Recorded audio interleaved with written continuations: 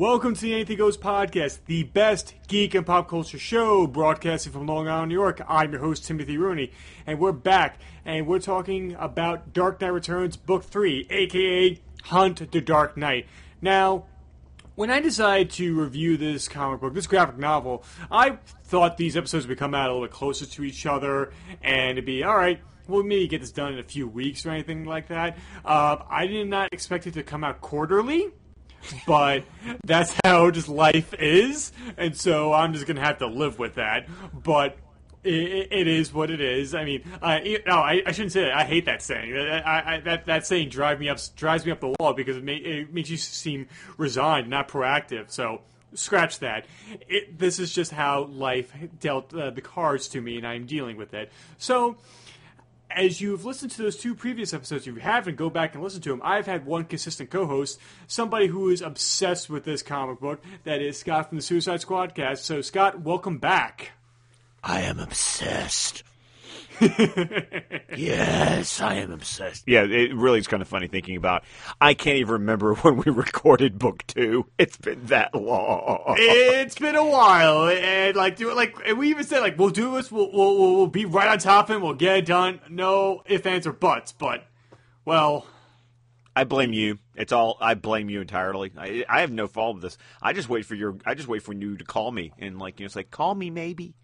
I don't know. Tim disappears for months on end. I don't know where he goes. Well, being so pale that I am, I have to stay away from the sun, and so that's why I sometimes this part of the year I really enjoy it. That's why my outfits become completely black because I need to absorb as much vitamin D as possible, and I can via the sun. And so I think that's why during the summer, I even though I love the beach, I burst into flames as soon as I hit the sand.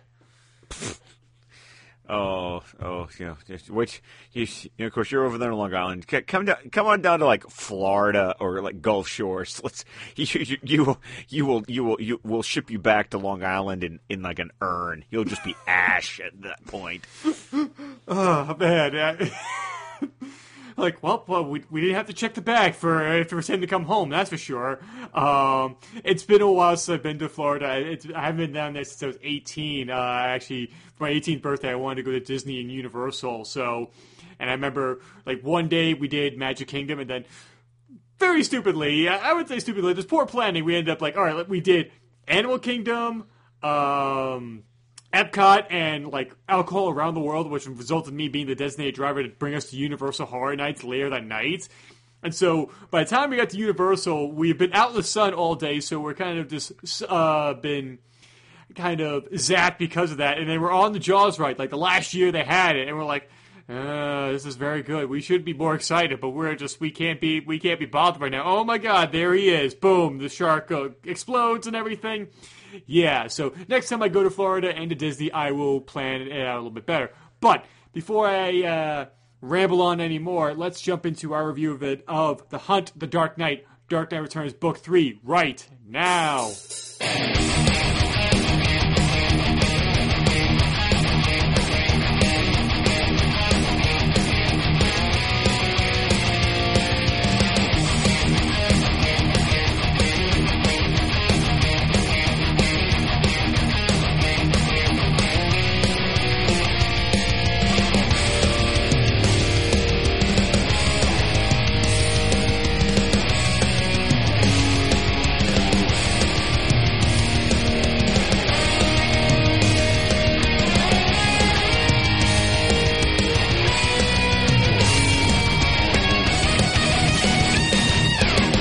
Okay, so the book opens up, and we have some former mutants are now part of the Nazi party here robbing a liquor store, and Batman is dressed as an old woman who's trying to take him down.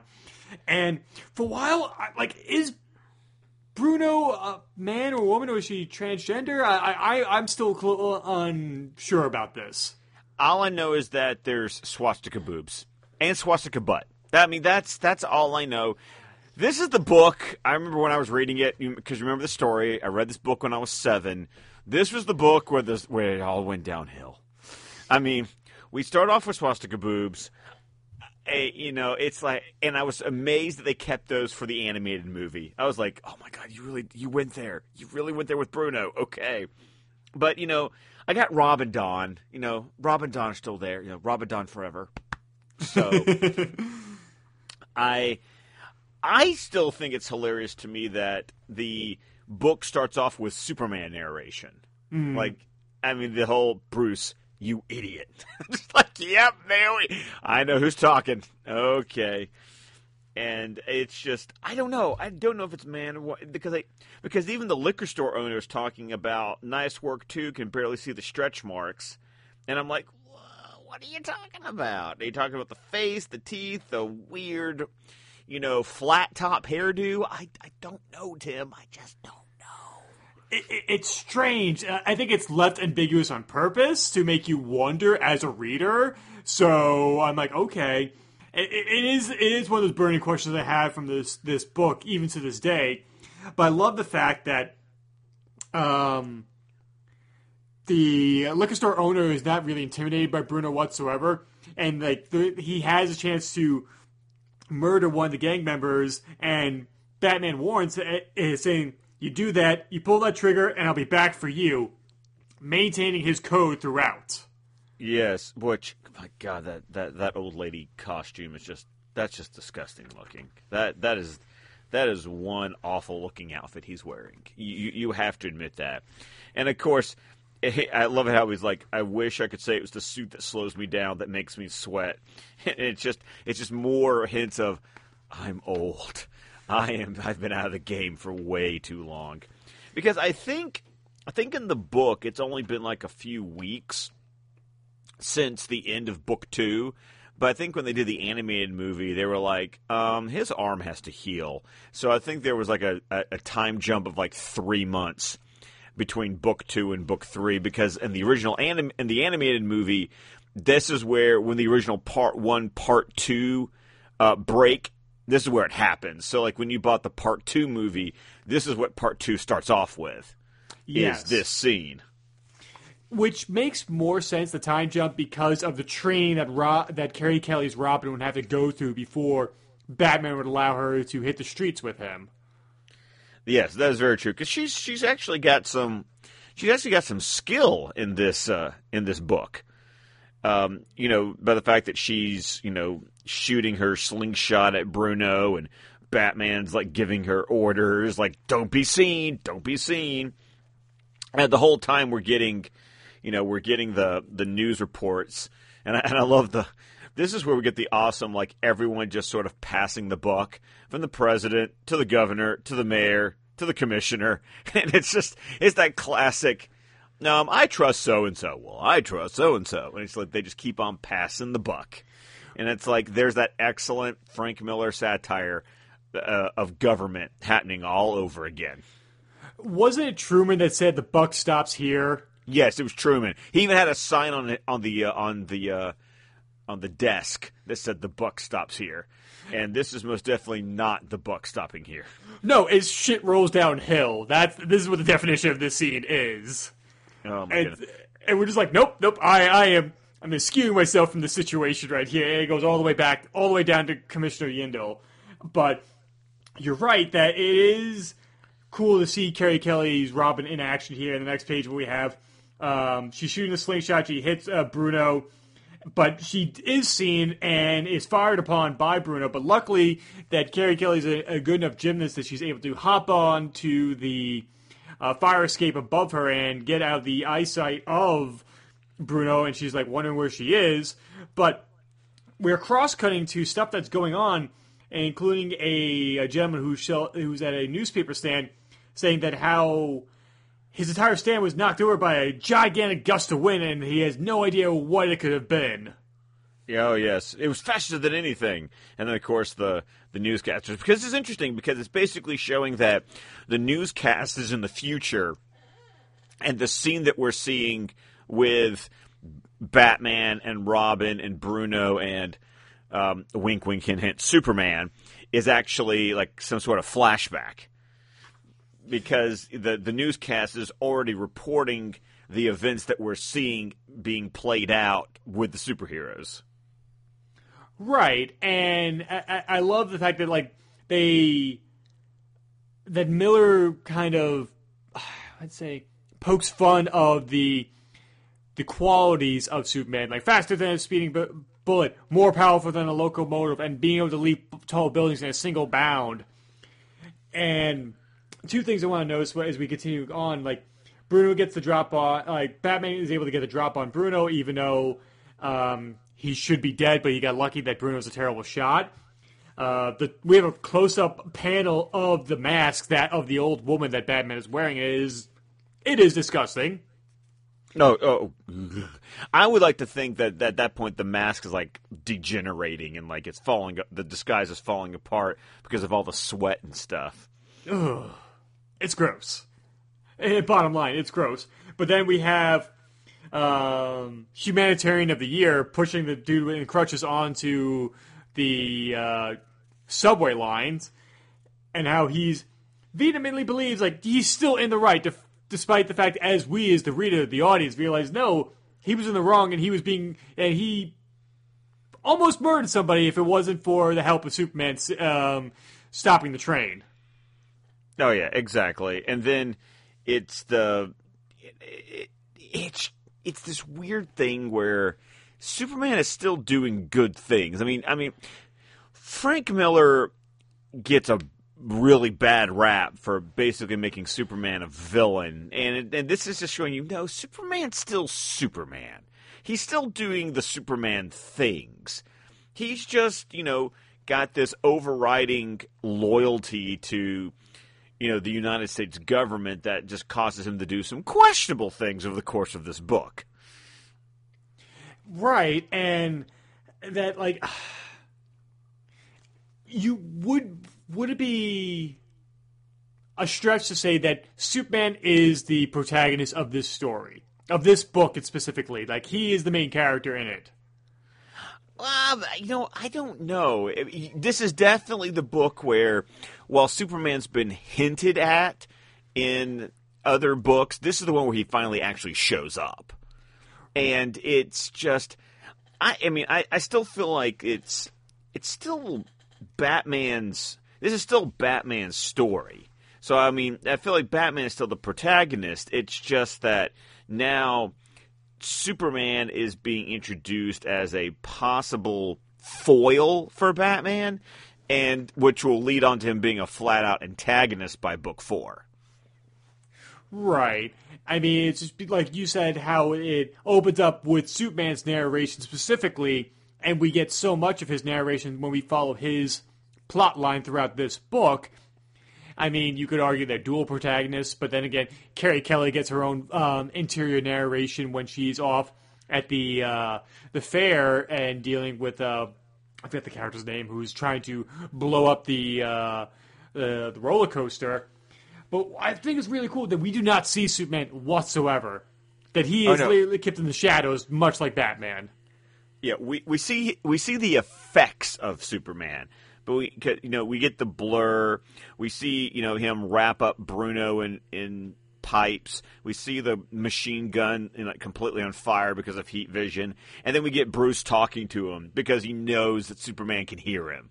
Like, he's not even talking out loud. He's just talking at normal volume, knowing that. I love him just saying, "I'm busy tonight. You just cost me hours. Tomorrow morning, my place. Stay out of my way until then." I just love how Bruce is still just like, don't mess with me. Just seriously, this is my town. I'm handling this, and then you come in and screw up my plans. Because, Bruce knows that Joker is up to something. It's and he's trying to figure this out. And Bruno was his lead, but then because Superman comes in and just, quote, saves the day, well, he blows his lead. Yeah, it's like he was doing the right thing, but it cost Batman a lot of valuable time, and it's what information they could have gotten out of Bruno could have saved lives further down the line when it comes to the talk show. We'll never know, but you could make the argument that he could have been. partially responsible for it. But I love the fact that when we see Superman come shooting out of the ground, we just see the beam of light behind him, and something hurls itself into the sky. Something leaps a tall building with a single bound. Like, that's just... Even if you think that Miller makes Superman to be a villain in this piece, that's how Superman would be. That is Superman through and through.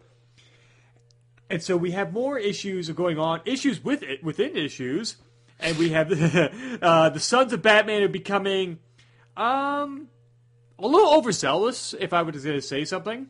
Well, it's just the idea that you've got mutants who basically now the mutant leader got his ass handed to him by Batman.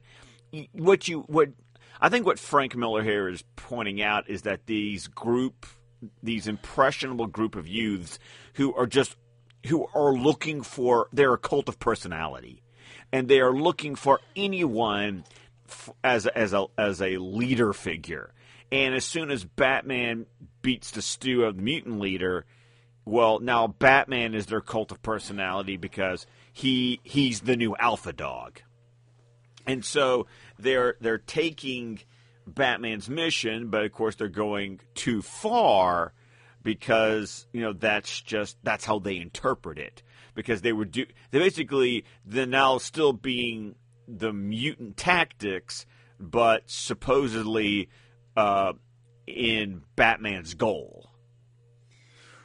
And it's people like Dr. Walper are just piling on, like saying, "See, this validates my opinion that Batman is a menace to society," and trying to pontificate their agenda by construing the son of Batman's actions and saying, no, that Batman's completely responsible for everything they do. Right, because that's the way Walper, works in this book. It's like, I'm going to blame everything on Batman because he's such an excellent scapegoat. Now, before we got into this, though, we also get the great teases about the whole Cold War aspect of this book with the Soviet Union and the United States and Corto Maltese, and it's that great seed laying where you don't know what that means until later on, but if you're paying attention, you pick up on it. Right, and I've always wanted to write either a short story or a short film of Vicky Vale being on the ground on Corto Maltese while Superman is going around and destroying everything. And it's like, how cool would it be to see from her perspective and how that kind of ties into Batman 89? Even though Superman's not really said in Batman 89, just like how cool would it be to see something from her point of view. Oh, absolutely. It's one of those things where I didn't get the Corto Maltese reference back in 89 when I saw Batman 89, but now it's kind of fun to go back and figure it out because I've read Dark Knight Returns going, oh, I see what you did there. Okay. Nice little wink there. I gotcha.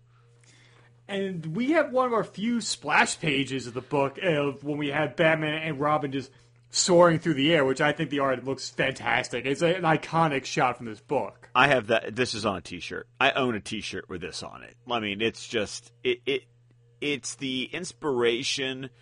Jim Lee did a recreation of this for the box set of the Dark Knight 3. If you get like the little special edition hardcovers, I have the gallery edition of Dark Knight Returns, and this in pencil and inks. This is the cover. I mean, this is just one of those pages that is like, this is one of those memorable shots from the entire book, is this page. And once again, it's another thing that you notice about Frank Miller's art in this book is that some pages are messier than others, but you can tell the pages that he actually cared about and spent the time with because the line work is much more precise than, say, maybe one of these pages with lots of panels in it. It's like this is a splash page where he was like, no, I'm gonna make sure that everything is fine tuned on this page. Even to the point, like, when it gets later on in the book, when we get to the Fun House and the Tunnel of Love, the line work gets very messy in there. But I think it's supposed to be like that on a subconscious level, that it's supposed to be more intense, that moment for the reader when Batman is fighting the Joker.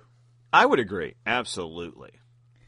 But after the splash page, we hear that Batman and Robin are gonna go stake out a place and find out who an old associate of Joker's to see if he knows anything. But at the same time, Commissioner Gordon is giving his final speech as commissioner as he hands off pretty much the baton, the position to now Commissioner Yindel, and how he has this very kind of cryptic speech and say, but like, not cryptic, but like I would say it's very doesn't pull any punches in what the kind of responsibilities the commissioner will have in Gotham City going forward. Yeah, I mean he's not trashing her. He's just like, this is a crappy job, and I feel for you that you now get this crappy job. Right, and then I even love at the end of it. There's like, I love the boxes. There's a strain of applause for James Gordon, because how would you react to something like that? Like, oh, and she will face a man who is the living spirit of something we need. She may be his enemy. She may learn from him. I wish her well. Thank you and goodbye. It's such a undiplomatic way of doing things, rather than like, I cherish the years of being in this position, and I thank each and every one of you and everybody who served under me. Like, no, this like almost doom and gloom, but honest about it. Yes, exactly. And then Yindel doesn't back down. I mean, she walks in, and she's like, I'm not going to trash talk Gordon. It's all about making decisions. And by the way, let my first act as commissioner be to issue an arrest warrant for Batman. Which, once again, this book is called Hunt the Dark Knight. And let's be honest, some of the best Batman stories ever are when the cops are actively going after him. I mean, it almost makes a classic. I think of stuff like Batman Year One or Batman Mask of the Phantasm or Batman Begins. When he's on the wrong side of the police, it's always a very interesting Batman story. Over the Edge as well. Oh God, how could I forget Over the Edge? Oh. I was going to say, because there would be one Hoosier from Indiana who would be very disappointed if we did not bring up that in relation to Batman being chased by the police. Oh, what a great episode. What a great episode. And while the stakeout is going on, Robin gets a little impatient and goes into the Mark's room and finds herself face-to-face with this weird, vulgar doll that it blows up and nearly kills both of them. Oh, yeah. And it's, once again, it's the training. It's all part of Batman saying, stop making mistakes, and once again, going back to the fact that in this continuity, the last Robin Batman had was Jason Todd, and Jason died, and something that wouldn't be later revealed until The Last Crusade of how Jason died in this continuity. But still, Batman is still dealing with the fact that his last Robin died, and he's trying to make sure that doesn't happen again. Right, and it's curious, like how, depending on which continuity or whose run you're reading, there are different iterations of how Jason Todd died. Like in Sean Murphy's White Knight, like Jason Todd is still alive in that one. I mean, spoilers for somebody who haven't read it. I apologize, people. And then we have this, and then we have Death of the Family, and then A Lonely Place of Dying, and that kind of continuity, which is kind of the, I guess, usual continuity that people mostly observe, like, oh yeah, that really happened, and that's just commonplace, and that is part of Batman's history. And so it's curious to see how it's kind of been interpreted throughout the years. Yeah, well, I mean, this book came out before Death in the Family, so, I still give Frank Miller credit for coming up with the idea of Jason Todd dying before the vote happened. Yeah, it's so strange about that, the whole vote up to kill him. But maybe we'll cover that one day. But and the rate we do it, like, who knows? Maybe Jason Todd will be dead on DC Titans, so we'll see what happens there. But the Joker is restless. He's getting ready for his David Letterman. I mean, his not David Letterman appearance right here. I mean, it's obvious it has to be David Letterman they're parodying here. Oh, absolutely. Which was so funny. Wasn't in the animated movie, wasn't it Conan O'Brien? I think so. Yeah. But, oh my goodness, it's so obviously David Letterman. And I just laugh, especially now that I'm old enough to know who David Letterman is, who I didn't know when I read this book. But just the idea that, yes, we're gonna bring the Joker on late night television. Like, that's a good idea. I mean, like, later on you would have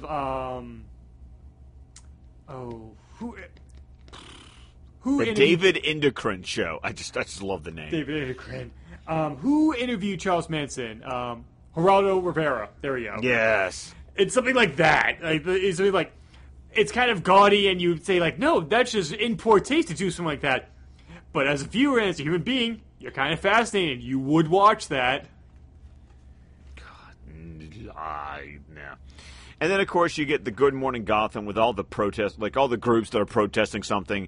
Like, you've got the media council that's protesting Joker's appearance. Then you got the council. I mean, it's funny to me, once again, how Frank Miller is making fun of all these groups and their opinions and how their opinions conflict with other opinions. And, once again, it's that South Park level of satire where he's just poking fun at everybody. Oh, totally. And even I love the American Hostages Guild has declared a general strike in response to the treatment of their members in the recent Libyan incident. So it's like, it really is like, we're going to make fun of everybody here, and we're just going to satirize it as we go. And it gets more and more amped up as this book goes along. But speaking of iconic shots, we have another one of what that could be mistaken from a cheap romance novel with Clark Kent with his shirt half open, looking out on the bright blue skies on Wayne Manor. Oh my goodness, this is such a... And it's always an interesting shot to just show how old Bruce is and how Superman looks like he hasn't aged a day. Right, because of him being a Kryptonian and dealing with Earth's sun and keeping him relatively young, and that Clark tries to reach Bruce here. He tries to be helpful in the situation. And even Bruce says, like, hey, nobody can make you do anything you don't want to do, Clark. Saying, you don't have to follow the orders. You have your own agency. But Clark doubles down. But I love that when he says, those aren't the old days, Bruce. The world's got no room for... It's like this, Bruce. Sooner or later, somebody's going to order me to bring you in. Somebody with authority. And when that happens, I love that in the background we have the Hawk taking the mouse away in the background. Oh, absolutely. Which, sort of an image of, almost like America, and like I always feel like the Hawk is Superman and the mouse is Bruce. Like that's the message being communicated there. The authority going after someone who is their prey. I love the symbolism in that panel. And I wasn't really struck by it until it probably wasn't until rereading it, and I just got drawn into that panel, and I stared at it for like a solid 2 minutes, and I'm like processing what that could really mean. And you're right that we have all the power in the world here, and even otherworldly power, and you're still going to try and fight, even if their attempts are vain. But I love it. This goes to a close up of Bruce's face, like, whatever happens, Clark, may the best man win. And It's just so... That's just such a Batman moment. And then it's soon... And when he says that, of course, you've got Superman going... He hears something, and it's like, vroom, I gotta go do Superman work. Which, of course, is all about the Corto Maltese crisis. Because he flies off and he gets himself right in the middle of a battle between the Americans and the Soviets. Right, and I love that Reagan's wearing pretty much the American flag as a suit. In the first scene, he was literally draped in the flag, and now he has an American flag suit. It's just very, obviously satirizing like how American that Reagan is there, and it says, and I even love like the last line when we hear from him. Meanwhile, we got God on our side, or the next best thing anyway. Heh. And he's winking into the camera.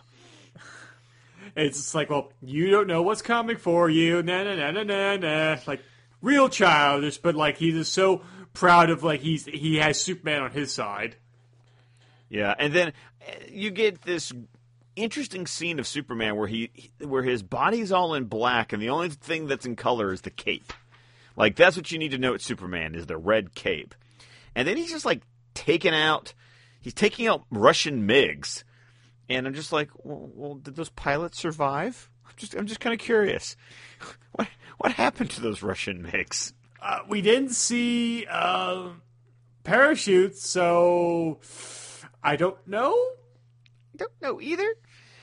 But it's just kind of it just once again it starts introducing the questionable nature of Superman's loyalties in this book. Right, and then we just have this really nice moment between Bruce and Alfred when he's like, "Your accountant waits in the West Wing. Tell him I'm sick. Shan't have to lie.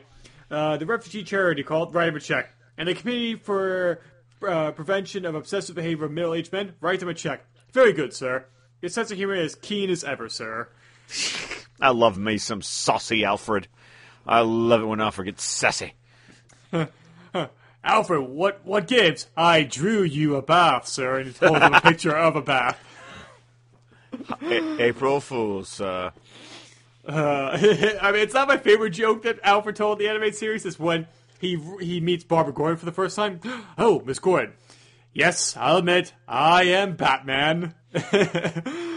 For some reason, I always just love that joke from him from the later seasons of Batman the Animated Series. Oh, absolutely. And then, of course, we've got the Joker getting prepared for his appearance. And, they're already setting up the fact that, Abner is, there's something about nose plugs. And, everyone is, getting all obsessed with the Joker's appearance. He's putting on lipstick and, Walper is like, "Wonderful to see you show such interest." And it's just like, seriously, this is so weird. It's just, what is your problem, Walper?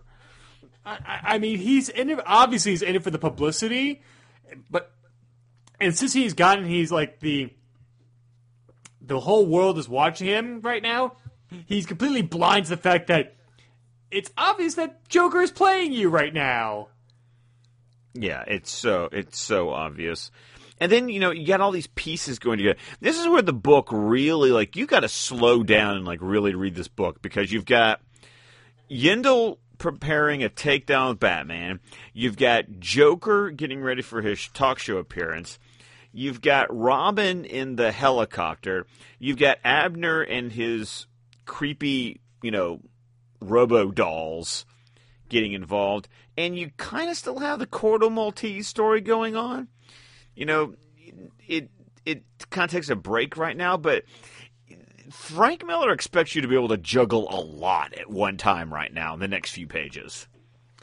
You're right. It becomes incredibly fragmented here, and it was like, if you could have real anxiety trying to read this, what's going on? Wait, who's doing what? Where are we right now? But it does have a sense of clarity through it. And I even the 7.5 in the Richter scale. Have his idiots finally done it when it comes to Corto Maltese?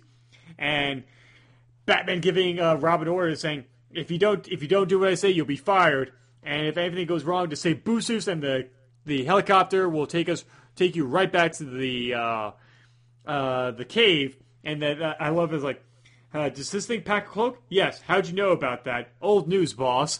I mean, I love the playful nature that Carrie Kelly is still a kid here in this moment. Oh, yeah, absolutely. And then, of course, you were getting the lead up to the talk show. And I love this. I love this line, too, where he says, "I was wrong. These children don't know me. Fighting cops. It's been a while." But I love it because it's like he's going right where the cops are just so that he can draw their attention. It's like he's daring them, and he wants to put them in their place to remind them who he is. Absolutely. And the fact that he drops down with his cape drawn, they're saying he can fly, and Yendo says nobody can fly. But but the expression on her face says otherwise, that she is shocked that he is pulling a stunt right there, falling literally right into their hands. No, absolutely. And then, he just does the Batman thing, even as he jokes about how stuff in his utility belt hasn't been used in a while. It's thermite, and it's gas grenades, and it's just, he's being Batman, and he's taking out an entire SWAT team because he can. And it's like, but he does complain that he's not as fast, what was too soon, the pain starts to cross my triceps and my chest. I keep forgetting how much harder everything has become. That it is a constant reminder that he is pushing himself far too hard in this his crusade here. No, absolutely. And then this shot of Joker showing up at the David Endocrine show, they did a black and white statue of Joker in the Frank Miller style, and that's the pose, that's the statue. So I got that. It's awesome. That sort of very triumphant, with the broad chests and the, yes, I am the Joker. It's so strange because you think of Joker being kind of gangly, and now he's just has he just been doing chest exercises for the past couple months since Batman's come back? What is going on here? This reverse triangle of a chest that he's got going here. It's you don't get to see him this buff that often. No, not at all. And Frank Miller always everyone gets lots of chest in Frank Miller art. Let's just be honest. That is true. And we have Batman taking out SWAT team members left and right as Carrie Kelly starts to mess with the controls of the helicopter itself. And Joker says, I don't keep count of all my victims, but I'm going to kill everybody in the room right now. And everybody's like, oh, ha ha ha ha, this is really funny. And Walper's trying to maintain control here, even though everybody knows something is going to go wrong. We just do not want to admit it right here. Oh, not at all. And then, of course, you get the weird dolls that start spraying out the Joker gas. And I'm sorry, when he kisses the Zsa Zsa Gabor character, and that, there's some pretty terrifying, Smile-X Joker deaths in comics, but something about the way that Frank Miller does line work, that these are some of the creepier ones you've ever seen. They just don't look, they just look so unnatural. It's so horrific. Yeah, and it's so strange that, I don't know if it's Zsa Zsa Gabor or there was that teacher in the 80s that was promoting sexual education and everything, and she had a very thick accent. That's probably it then. I don't remember that very much, but that sounds like something that Frank Miller would take a stab at. Yeah, but it was funny because it's so funny in A Nightmare on Elm Street 3. They do have a talk show segment, and it's the Dick Cavett saying if he had a talk show, it's who would you want as a guest on there and want to be killed by Freddy Krueger? Zsa Zsa Gabor. I can't stand that woman, and so they killed off Zsa Zsa Gabor in that movie, and it's hilarious. And that's when you said Zsa Zsa Gabor, that's immediately what I thought of when I was looking at this comic, and I held it in my hand. I'm wow, I could totally see that happening right now, and how Joker just plants a huge wet kiss on her lips. And she gets Smile-X. And after that's happening, we have the Bat helicopter decloaks and rescues Batman, while the Robo babies start to kill everybody in the room. Specifically, that both the host, David, and Dr. Wolper don't die by gas. Their necks are snapped specifically. Yes. And yet I somehow don't feel so bad for Walper. I can't say I have too much empathy for that. Sorry. It makes me a terrible person, I know. But it's yeah, Walper, you were a dumbass. That's on you. In the words of the musical Chicago, he had it coming. Oh, I wonder how many people I could podcast with that I could make a Chicago reference and somebody would be right there on the spot. So, you know what? I say thank you. Yeah, that's just, I reached for the gun. What can I say? Gave him 2 warning shots to the head. It's how it goes. And Batman gets back in the helicopter. he says boosters twice and nothing happens, and Carrie Kelly says peel, and I love that panel, like, her glasses go up, Batman goes flying back into the back of the helicopter, as at full speed to the cave, and we'll switch to the cycle. I'm not fired, and Batman smiles, like, you're not fired, that he's actually proud of her that she was able to do that. Oh, yeah, absolutely. And then, of course, we get this has always been a weird panel to me. Joker flying on the robot doll with all the smiling faces from the crowd from the David Endocrine show. It's like, how's that doll flying? I just don't understand. Like, that's just one of those WTF moments in this comic that just made me go, huh? What? I wonder if that's just supposed to be like a weird subjective version of it. Like, did that actually happen or not? Or was it like how he thinks about it because he says so many smiles, so many faces, all the same? I wonder if that's going on in Joker's head, or he literally did ride the robot around the TV studio. I always thought about he was literally riding the robot around the TV studio. I think they just added to that little, in my head with a little dun dun dun dun dun dun dun dun. Oh, and then we have Superman destroying a tank, but at least these soldiers got out of the tank before he probably tossed it. Oh, right. And then you get another one of those, like, iconic, splash pages in this book. But it's interesting, though, that if you look behind it, he's lifting the tank over his head, but those soldiers are getting shot behind him. I just spotted that. Like, you see the blood and the mud and the helmet coming off, and it's like, yeah, those guys are dead. Those guys are dead. Probably because Superman just took away their cover. Yeah, exactly. And then you got, you get everyone responding to Superman's intervention, called the Maltese.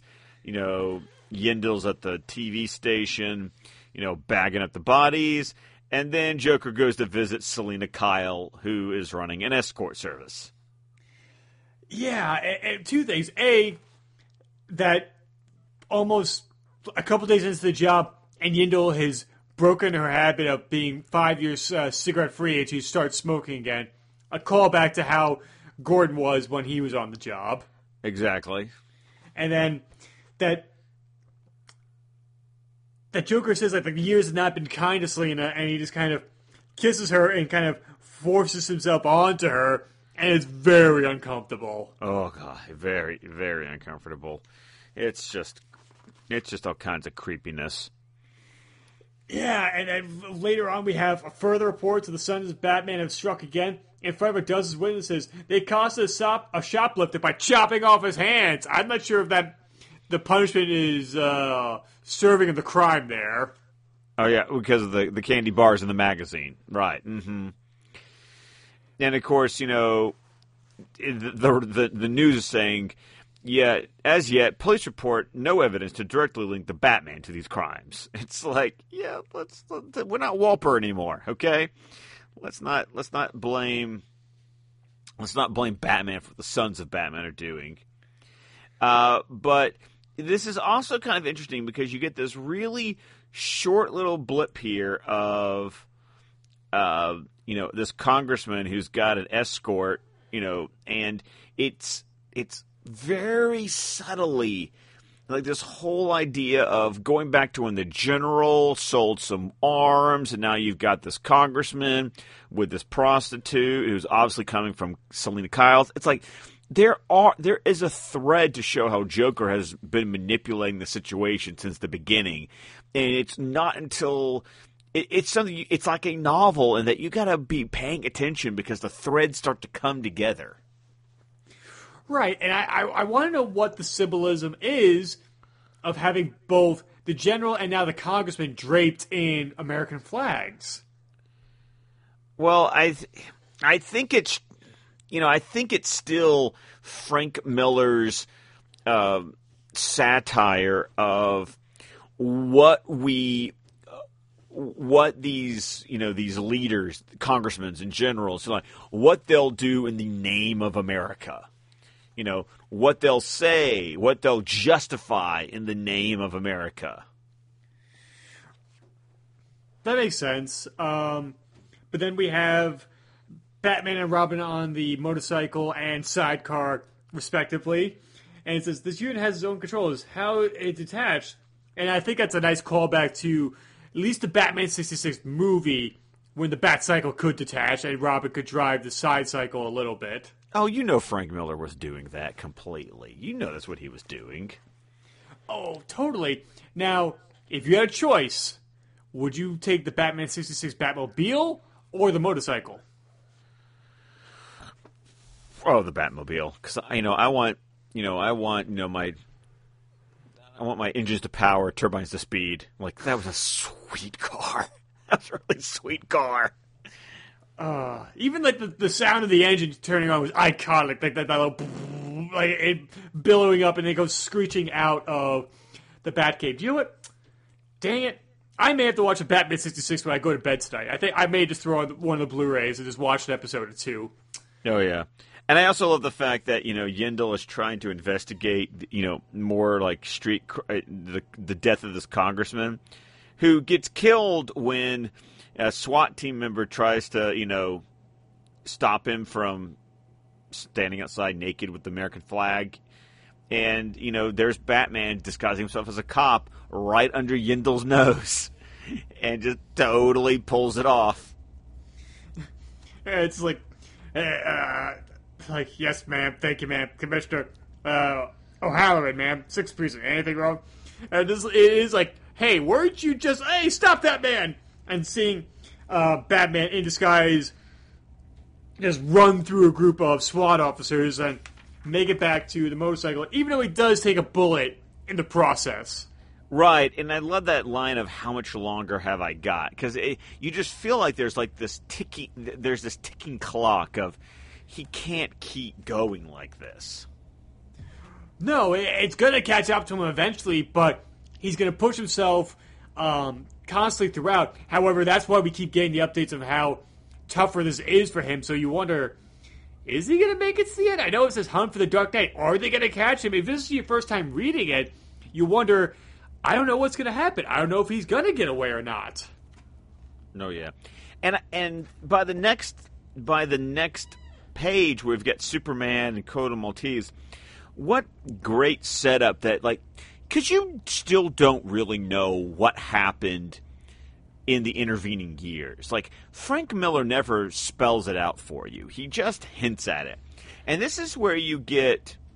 This is the one page where you really kind of start to get the idea of what happened. Because Superman has this dialogue, this inner monologue that says, "You were the one they used against us, Bruce. The one who played it rough. When the noise started from the parents' groups and the subcommittee called us in for questioning, you were the one who laughed, that scary laugh of yours. Sure, we're criminals, you said. We've always been criminals. We have to be criminals." And, of course, a great line that was repurposed for Batman v Superman. Love that line. But just the idea that there were subcommittees and that, almost... Because remember, this book came out before Watchmen. But it's so interesting that they have the same idea that basically there was, acts of Congress that, banned superheroes. And that's why everyone went underground.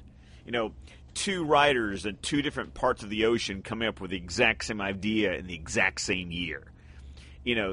And then what would later be used again by, Darwin Cook and James Robinson to explain the disappearance of the Justice Society before the appearance of the Justice League. The idea that, these subcommittees, would make the heroes, would basically outlaw heroes. And that kind of hints at why the future is the way it is in The Dark Knight Returns. Is that when we have the JSA literally in costume in the courtroom facing Congress at that point? Yes, that's a new... Darwin Cook did that in The New Frontier, and then James Robinson did it again in a book called JSA The Golden Age. Yes. And that's always kind of marked as, why the JSA disappears for a period of time. It marks the end of the Golden Age, and then we get the Justice League appearing with the Silver Age. But that's the story that gets told in Darwin Cook's The New Frontier. Which I still need to get. I know. But believe me, I walk into my local comic book store and I'm like, I wish I made more because and it has all the omnibuy of Jeff Johns' run of JSA and Green Lantern. And I'm like, oh, I want all of those, but I'm like, I can't drop all this at once, but I need to read more JSA, and I need to get New Frontier. Those are on my hit list for sure. Yeah. Oh, you definitely need to get New Frontier. That's some good stuff. That's some good eat. Would that be on the DC Universe website? That'd be a question to ask that I will check out later. Oh, I think I'm not even sure if I think the movie is the adaptation may be on DC Universe at this point. That makes sense. But Batman and Robin arrive at Selina's apartment after the escort service proved to have no information there, and that we find Selina hogtied, beaten up, and dressed as Wonder Woman. This is a weird page, man. I still to this day don't know how to take this page. And you still get the idea of Bruce and Selina having a thing. Like, it's always been weird to me. This page makes me uncomfortable. Yeah, because you wonder, did Joker do something to her in the interim? Like, other than what we see? Like, I hope to God not, but probably did. And how we find out what his plan is, that it's going to be the county fair, and there's going to be thousands of kids, and he's going to poison the ice cream there. No, cotton candy. The cotton candy, man. Excuse me. And then Batman and Selina share a kiss? Yeah. And then, of course, they have to leave very quickly, and there's this great moment where, like, Batman saves Robin, and, of course, you get the iconic good soldier. You know, the idea of, once again, the idea that I'm not going to lose another Robin. You know, because he mentioned before, like in book 1, that's what he called Jason. He called Jason a good soldier. So it's just that sort of father-daughter moment where Batman makes sure that he doesn't lose another Robin. And that's his highest compliment he can pay a Robin, is calling them a good soldier. You see that little beat between saying good soldier once and then the second time? That makes that line a little more impactful than... It's the only line I have a problem with in the Dark Knight Returns movie. It just doesn't have the punch it should have. Not at all. Well, it reads it too flat, for my opinion. I agree. I completely agree.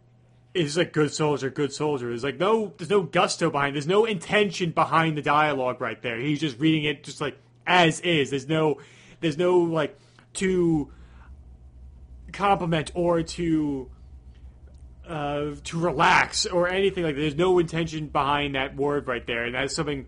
As a filmmaker, I'm like, I one thing whenever I write something, I'm trying to do it to convey it to an actor. I put an intention behind every line to how to shape the performance of how I feel the scene should go. But how Weller reads it, it's just like it's just very just flat for me. There's no other way I could describe it as. Yeah.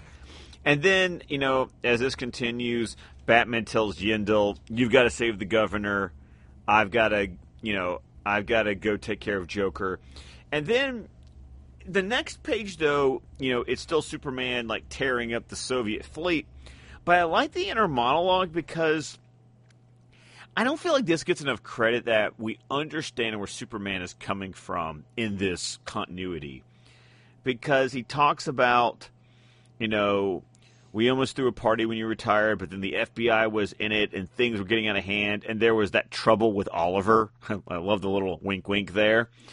And at the end, it was like they were considering their options, and you were probably still laughing when we came to terms. I gave them my obedience and my invisibility. They gave me a license and let us live. No, I don't like it, but I get to save lives, and the media stays quiet. And now the storm is growing again. They'll hunt us down again because of you. So it's even Superman saying, I don't particularly like what I'm doing, but it's the only way for me to be able to operate, to save people's lives, and to keep everyone from turning on the rest of us. And so I don't think enough credit is given that, he does say that. Like, we understand that Superman is in a situation he doesn't particularly agree with, but he kind of sees it as the best out of a bad situation. Is he trying to convince himself that he made the right decision at this point? I think so. I mean, why else would you be saying this to yourself? Just running over decisions you made in the past, you're like, yeah, that was the right decision, and you rationalize it in any way possible, even though we, as the reader, realize, like, there's something that probably was not right there. And if I had to guess that since Oliver is being a very progressive person and man of the people, signing over to something to that kind of authority is something that he would not agree with, and that's probably what led to their conflict, whatever it was. Exactly. And then I'm going to tell you, by the time we get to the next page, this is when the book went downhill for me as a 7-year-old. Because you get all these dead Boy Scouts because of the poison cotton candy, and the fight that breaks out between Batman and Joker, like, this is the part of the book that gave me nightmares. This is the part of the book that made me slap this sucker shut, and I didn't read it for the next 23... I literally did not read it for the next 23 years because of what we're about to get into. This disturbed me as a 7-year-old, which is why I should not have been reading this as 7. No, I mean, it was probably not the best decision in the world to do that, but it makes sense. And then they could put me in a helicopter and fly me up into the air and line the bodies head to toe on the ground in delightful geometric patterns, like an endless June Taylor dancer's routine, and it would never be enough. No, I don't keep count, but you do, and I love you for it. That he's relishing in this moment here, that how devilish he is at this point. Oh yeah, and then the fight breaks out because of course, you get that great line where he's like, "This will end tonight." It's like you always love those stories. You always love those stories when Batman's like, "No, I have had enough." Because he had that line earlier in the book where he talked about, "Think of all the people I've murdered by letting you live." What a great, there's always that interesting time in any Batman story where he acknowledges the people who have died because he hasn't taken care of the Joker. Because there's been numerous articles, papers, and videos made about how Batman's worse for Gotham City because of his one rule to say, like, how many people died in catastrophes because he just puts the criminals into the revolving door of the Arkham Asylum, and how they constantly get out and cause mayhem because of his inability to cross the line. Right, exactly. And then, of course, at the bottom of this page is where we get that classic line with Joker referring to Batman as darling, which I think has really... I feel like that one caption has defined the Batman-Joker relationship ever since. There has been, I think, all the way... I mean, I feel like, if you watch Batman and Joker in the animated series, all the way to Christian Bale and Heath Ledger in The Dark Knight, I feel like that one choice, that one word, has really helped redefine in the modern era the relationship between Batman and the Joker. That they're symbiotic, that they cannot live without each other.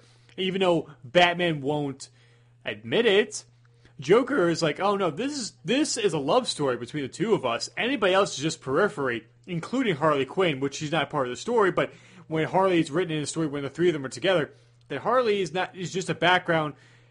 She is a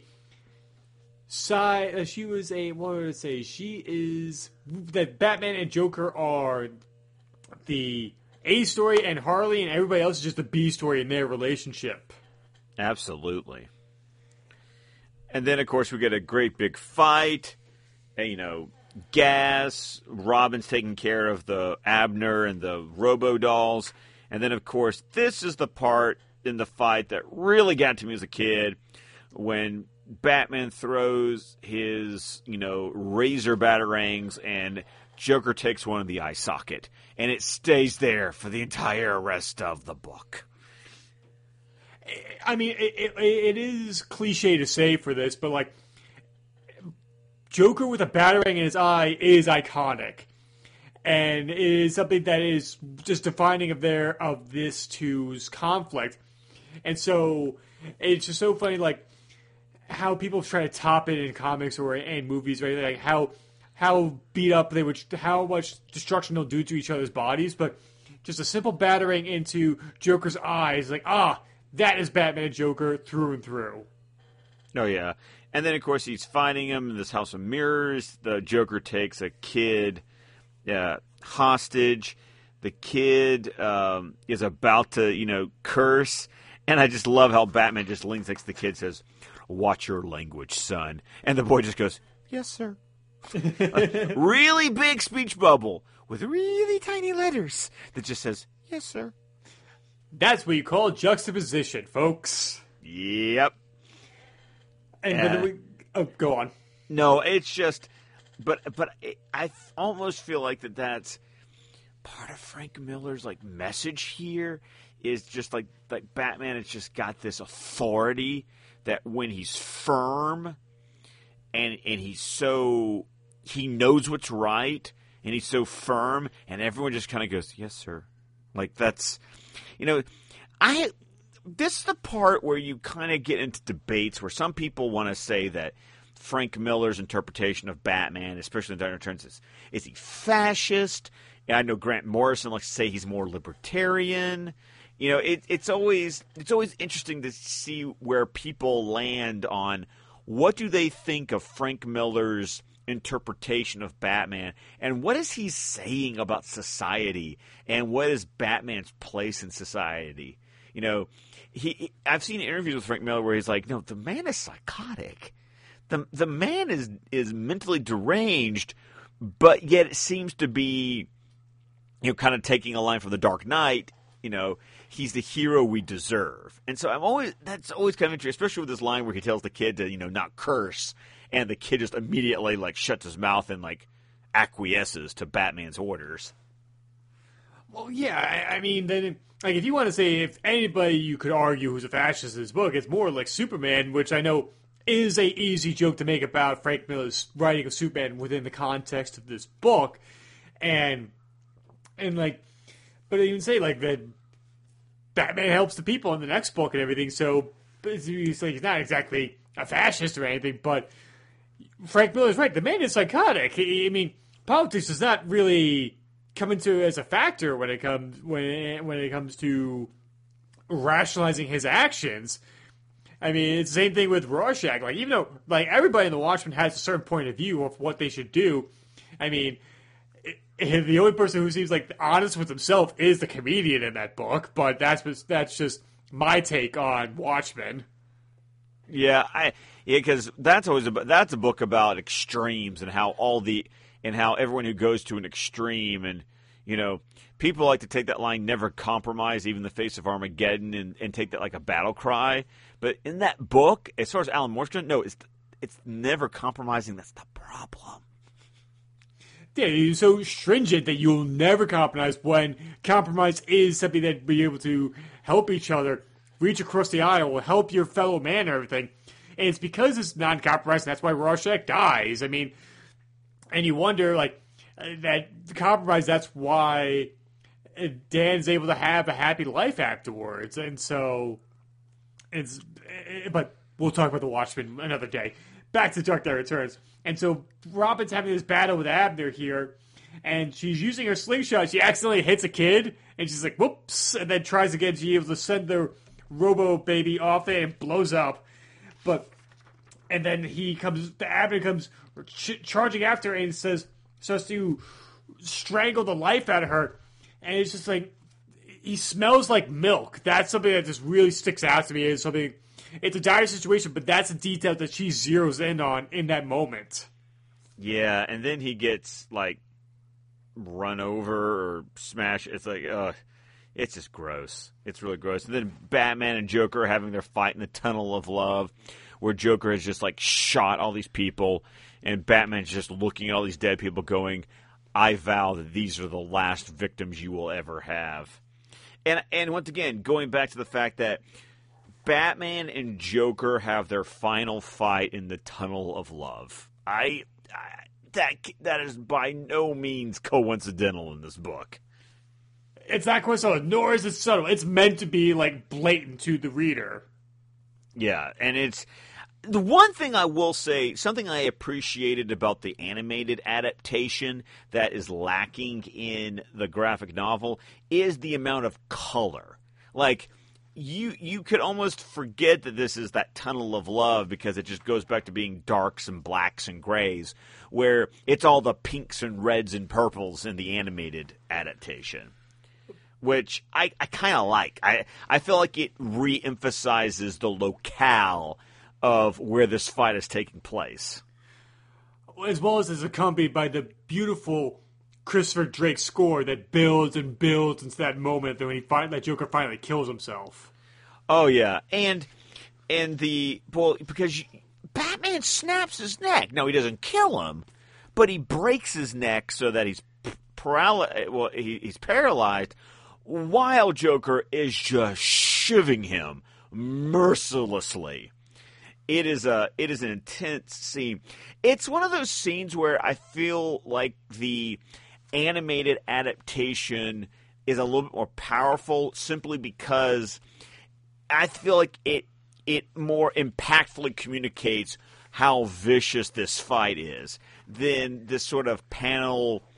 Because Frank never does a lot of sequential panels, there's a lot of gaps in the panels about what happened in between, where you as the reader have to fill in the blanks, which is not a problem, but there is something about the way that Jay Oliva directs that, where he's just like shink, shink, shink, shink, shink, and then he's like, and then Batman snaps the Joker's neck. Oh, it's really powerful, but also Abner's death is different in the animated movie, rather than that he just falls and it's the impact of his body that busts up his head, that his cardigan gets caught in the gears of the roller coaster that drags his head, and then his head is crushed by the gears of the roller coaster. Like, that is intense. But even in the book, it's kind of unclear if that Kerry Kelly's responsible for his death or he just fell on his own accord. Right. But there is but this scene where Joker snaps his own neck is disturbing as all get out. But I love the dialogue. It's like just an ounce or two more of pressure. And do I hear sirens? Yes, coming close. You won't get far. But then it doesn't matter. If you do, they'll kill you for this, and they'll never know that you didn't have the nerve.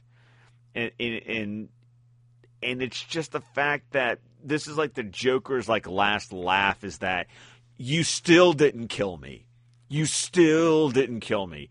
But I'm going to kill myself, and they're going to blame you for it. It's like only the two of us will know that you never actually did it.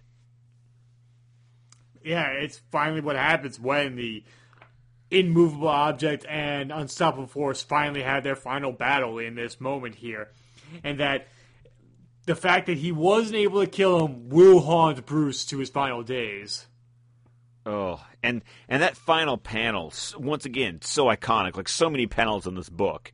You know, you got the dead Joker with the battering sticking in his eye and the bleeding Batman just laying there next to him. And then that's how the book ends. Now, if you're a reader reading it, you're probably wondering you probably so gobsmacked, wondering what can happen. Whereas in the first two books ended on a nice conclusion. But here it is a cliffhanger. You're wondering how are they going to get out of this and what's going to happen between him and Superman if that kind of is resolved in any way. Well, but it's a great penultimate book. It's like it's that ultimate setup when you're like, well, of course, because the next issue is the series finale, and so that's a great way to end it. And once again, it's the idea that it feels like every book has its own villain. Book 1 was Two-Face, book 2 was Mutant Leader, book 3 is Joker. Spoiler alert, book 4 is Superman. But if you stop and look at the book, you suddenly realize that Joker has been the real problem all along. Joker has orchestrated all of the events. If you go back and look at all the connective tissue throughout all the issues. It's just, and I always find that interesting. That's like Joker is dead by the end of book 3, but his presence is still felt in book 4, and Joker is responsible for setting up the ultimate interaction between Batman and Superman at the end of book 4. It's just, when people question, does the Joker really look like a man with a plan? Yes. To excruciating details, and he'll play the long con when it involves Batman. Yeah, it's so intricate, and that's why I love it so much. But I will go back and tell you that this was the book that made me like slap this thing shut and go, like that image of Joker with the batarang sticking in his eye like haunted me for years. Ah, jeez. Now, if you were able to pick a favorite moment of this issue, what would it be? Ooh, favorite moment. I'm still going to go back. I mean, I'm not sure it's the splash page we talked about, and as much as the moment freaked me out, it was the fact of, finally seeing Batman and Joker. Like, this is Frank Miller's version of the final battle between the two. Very nice. I think it might be when Carrie Kelly saves him off the roof and dealing with the SWAT team, and she asks her, "Am I fired?" "You're not fired," with a smile on his face. It's something that he's so prideful in that moment right there. Obviously, the splash page is iconic, and even when they first arrive at the county fair, and Batman is glum because Carrie Kelly's hand tightens around his arm, realizing what has happened and what they're about to deal with. That's a great moment in this book. I mean, throw a dart in any of these panels, and it's an iconic moment in this book. I mean, it would be hard to choose a favorite moment, but I think that's going to be my choice right there. Those two moments right there. Those are going to be like runner-ups there. Yeah, I think, except for the Joker, I do feel like, personally, this is, and it's saying something because this is a great book, but I do feel like that individually, this is one of the weaker books of the 4.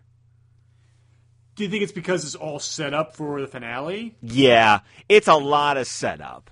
It's a ton of it. It pays off some of the Joker stuff, but it's also weird that the finale with the Joker isn't the finale of the story, and and all the Superman stuff is set up for book 4. So I'm not saying it's a bad book, but I do have to say that since we are reading this book by book and not treating it as one whole graphic novel, I would have to, in my estimate, call this the weakest of the 4, in my opinion. Well, something has to be, but I mean, I guess that's just a testament to how, and we still enjoy this book, this issue to begin with, but it's just like something has to be the least favorite of these 4, and I guess that's why a lot of people have a lot of problems with Harry Potter and the Half-Blood Prince, because so much of it is set up for the Deathly Hallows, that I can understand where you're coming from, that this being the weakest one for you. Yeah, speaking of I don't have a problem with Half-Blood Prince. I just think it makes I think the movie was awful, but the book was like an amazing character study, which is kind of what goes on in this one. It's like this interesting character study of, like, especially of Superman. Like, I feel like this is the book that gives you the most understanding of Superman in this continuity. Even more than you ever get in book 4. Because by book 4, it really kind of all becomes about the fight. But this is where you kind of understand where Superman's coming from. Right. I mean, Half-Blood Prince is my second favorite of the series behind Chamber of Secrets, so...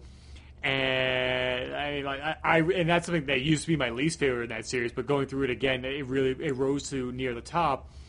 It is a nice character study of both Batman and Superman, and setting up their dichotomy that's going to come to a head here. But there is at one point where Superman does dive down to the ocean floor and punches it, cracking the Earth's crust there. That's got to be a little questionable on Superman's behalf. Yeah, it's just well, what can we say? I mean, it's a very tight book in that it just moves along and it gets done what needs to get done. You know, it's got a lot of it's got to pave a lot of road for the rest of the book, and so that's like usually for a lot of books that's usually like what the first issue is like, but the first issue is so iconic because that's like it literally is the Dark Knight Returns, and so I feel like that one just seems so much stronger, especially when you base it on what this entire story is technically supposed to be about. Right. And do you have any final thoughts you want to say on Dark Knight Returns, Book 3, Hunt the Dark Knight? I think I've said everything that I need to say. I mean, it's a pretty straightforward book. It's got some cool moments. Joker is probably some of the creepiest Joker you'll ever see in any Batman comic. And, then we're just ready for the big hoedown in Book 4 at this point.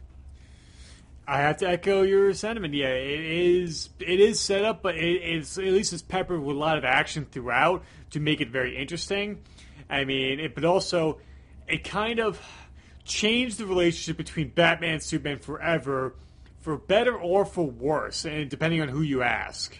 Yeah, it really depends on who you ask. But as we are fond of saying on our network, it's all subjective. Drink. You know. Yes, I got to bring. I have infected your podcast with it. My work here is done. I dropped that sentence on Please Rewind a few episodes back, and Jamie just screamed out "drink," and so I was happy about that. Yes. That was my joke, by the way. I'm glad to see it's taken on a life of its own.